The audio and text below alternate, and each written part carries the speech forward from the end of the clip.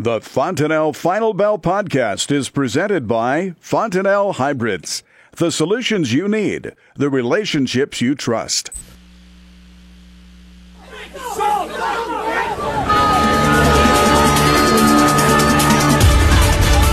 Good afternoon. Welcome to the Fontanelle Final Bell here on the Rural Radio Network at the Cattlemen's Classic at the Buffalo County Fairgrounds. Not a very far drive as Eric Krueger joins us with Smart Yield out of Kearney. So thanks for coming over to the Classic to do Final Bell here in person.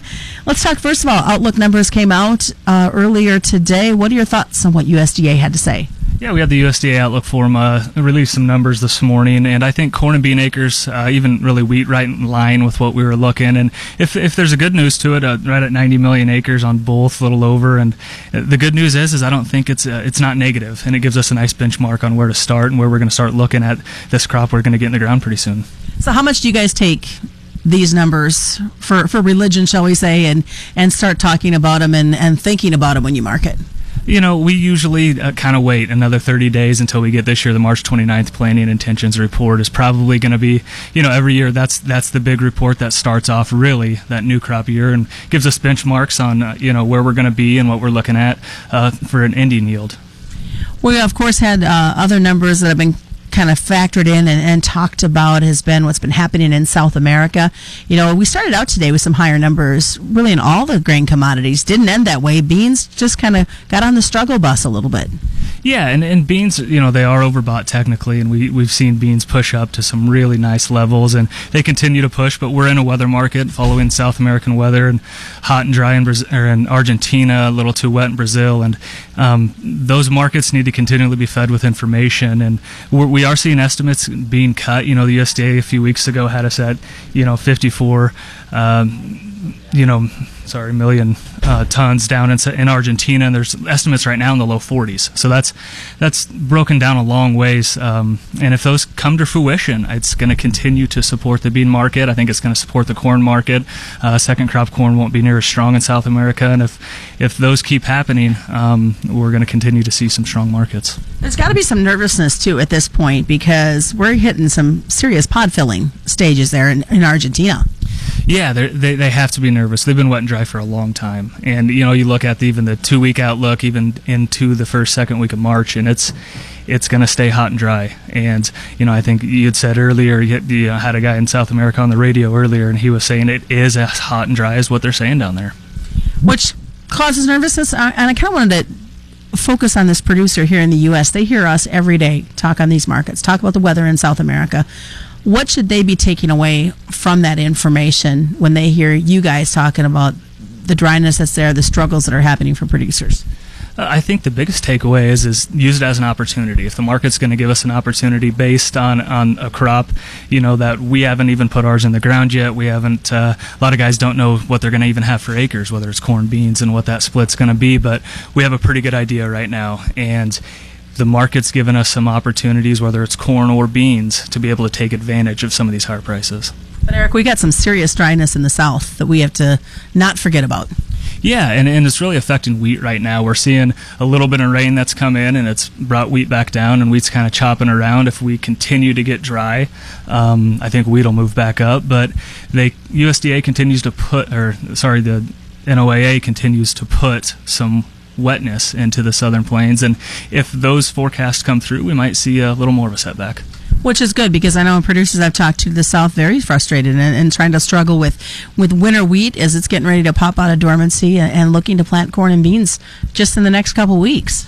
Yeah, and you're starting to see guys in Texas really starting to get corn in the ground, and with warmer weather, that's of course we're going to see a dormancy come out, and we're getting closer and closer to our crop year.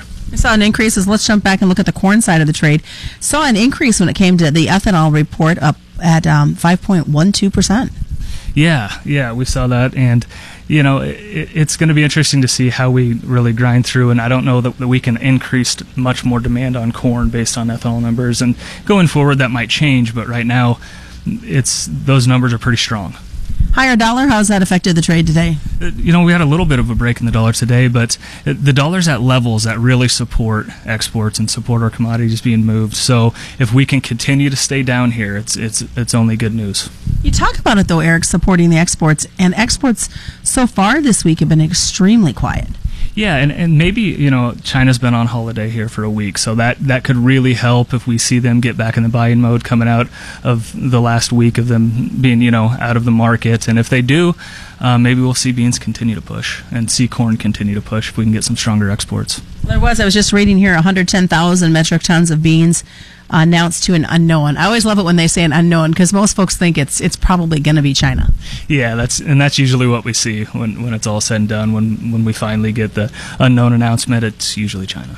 So much outside market influence and inside market influence on these grains as we get ready to hit our planting season here to the north. What are some things that you would like them to kind of keep in mind as they're marketing still the old crop that might be sitting in the bin? Yeah, I think we're at, options expire here this week and for March, and it's really to a point if you have grain in the bins, we've seen a nice move up. We've seen basis kind of hold steady, so we've seen a nice increase in the value of your crop in the bin, and we've seen new crop push up to almost $4 here this week, holding in the high 390s, and I think we're going to have to get above $4, and we're going to have to get some more positive news going forward to get there. But if we do, there's really nice levels on corn, really nice levels on beans for guys to take advantage of. We're sitting here at the Cattlemen's Classic, and producers, obviously stopping by our booth to see where the grain markets have been trading throughout the day. And at least half a dozen times I hear producers say, boy, if only we could. And darn well they're talking going back to the prices that we saw just a few short years ago. Yeah, and I think we're a little ways away from that, but every year's a little different, and it's hard to look back. When you actually look back over the last 3 years, we've had lower highs, and they've all come in the summer, and they've been a little lower, and hopefully maybe this year with some demand or a production issue, we could buck that trend a little bit. But we're not that far from last year's high. Last year's high on December corn, 417 and a quarter. We're almost at $4 right now. So really, if you go back and look year over year, we're getting to some levels where guys need to really have a plan in place. All right, well, stick around, folks. We got more coming up. The back half of the Fontenelle Final Bell on the Rural Radio Network. Good afternoon. Welcome back to the Fontenelle Final Bell here on the Rural Radio Network. I'm Susan Littlefield's Eric Krueger joins us with Smart Yield. We are in Kearney at the Cattlemen's Classic, and just a quick drive, I hope, across town for you. I have to ask because a couple of folks were asking, what are the roads out there like? The roads are actually pretty good. It just started snowing a little bit ago. So at least here it's still okay, but sounds like maybe into the weekend we might see some ice and some snow, and that won't be good. And the reason I bring that up is because we talk weather all the time on the grain complex side of it. Let's talk a little bit of weather on the livestock side. For these cattle guys, we've had such a crazy weather pattern. Do you see that affecting it all the way that they're marketing these animals? Yeah, of course, this cold, wet winter that we've had really affects weights on cattle and what we're carrying and the cost of gain on cattle. And we're also seeing it now with guys starting to really get in the heart of calving, and that's only going to continue. And it can really amp up the volatility as far as death loss and, like I said, slow gain. And there's a lot of different things that can affect the market or affect your operation when it comes to it, just based on our weather. We don't talk about weather that much from a livestock perspective unless it's really, really hot or really, really cold. Yeah, we don't, and people don't also think about as far as we see it affect our kills with getting cattle or hogs to and from producer to packer, and there's a lot that weather can do to affect the beef and the hog market. Are we going to see that pressure continue to develop for this cash cattle market this week? Yeah, it was a little disappointing, I think, coming off last week's strong sales to see 128 trade down $2 versus last week. I think a lot of the market was hoping for a little higher trade. So to see us break a little lower, and then the last two sessions really we've broken down really strong, down over $5 on front month feeder cattle, down over $3 on front month live cattle. April really took it again today. We were down almost $1, over $1, and it's been a grind, but we've also seen a nice move back up. So hopefully some guys were able to take advantage of those prices, and we'll see where we go from here. Why the drop? Was there a factor behind it that you saw? When cash cattle traded lower, I think, a lot of us saw it yesterday right away off the open. We spiked limit down, and it looked like we had some stop limits get hit on some orders and pushed that down, and it rebounded nicely. But then on the weakness side, we saw a little more follow through today lower, and that's probably not a good sign technically, but we'll see if we can maybe hold into close tomorrow coming into a cattle on feed report. Speaking of that cattle on feed report, what are you looking at? It's probably going to confirm the numbers that we think there are. We're looking at a huge supply coming into the second quarter. It looks like on feed around 107.4, placements right around 100%, and then marketing's at right around 106. So it's probably going to show that we do have a lot of cattle we're going to have to chew through and continue to get through. We've had strong demand on beef, but if we've still got a lot of critters out there. It just seems a trend of this cattle on feed report. There's always some unexpected surprise when those numbers come out on a Friday. Yeah, there is. And, you go back to our last cattle on feed report, it was actually decently negative, and on Monday we were trading higher. So sometimes we digest it, or sometimes the market's already built in that. And we might be seeing a little bit of that right now, the market kind of setting back and expecting a little bit more of a bearish report tomorrow. Well, in the trade today, we did see some lower numbers on the cattle, on the live side of the trade. This wide range that's been happening that you talk about from a cattleman's perspective, how do you market that? Yeah, I think it's really hard to market. It makes it really hard to come in with true hedges. I know a lot of guys like to use floors instead to leave that upside, but still protect their downside. It makes it difficult, but when you see levels that you can guarantee yourself some of the profits we've seen, especially when you get cattle up into the around 130 area, you've got to be smart about it and protect that a little bit. I guess the bright spot, shall we say, of this livestock market has been the hogs. They've had some struggles the last couple of weeks, and it's nice to see some positive things move in that direction.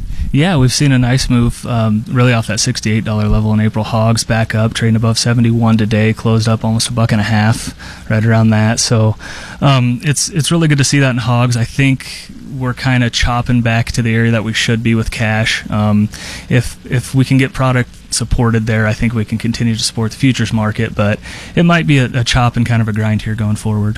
Thoughts as we get ready to wrap up this, but as we look at the way the livestock have traded, both cattle and hogs, any thoughts as we finish up the week and head into next week?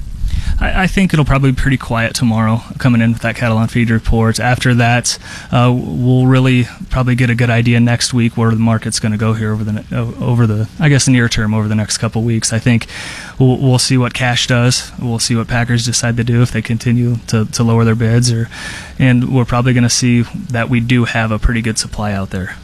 And even though they're busy in those shops getting those planters starting to go before it hits here, they really need to be thinking about this market and what they're going to do with this 2018 crop. Yeah, they really do. We've got beans at a profitable level, and we've got corn near it or at it. So guys really need to get in and meet with whoever they meet with and sit down and get a plan together and have it in place and at least have some levels that they know they're going to be wanting to make some decisions at. So, of course, if they want to sit down with you guys, both either you or Troy, what's the best way to do it? You can call us at our office at 308-234-6805 or go online to mysmartyield.com. All right, thanks so much, Eric Krueger, joining us. It is the Fontenelle Final Bell being brought to you by those great Fontenelle dealers all across Nebraska.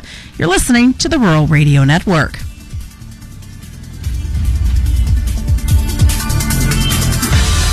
You're listening to the Rural Radio Network.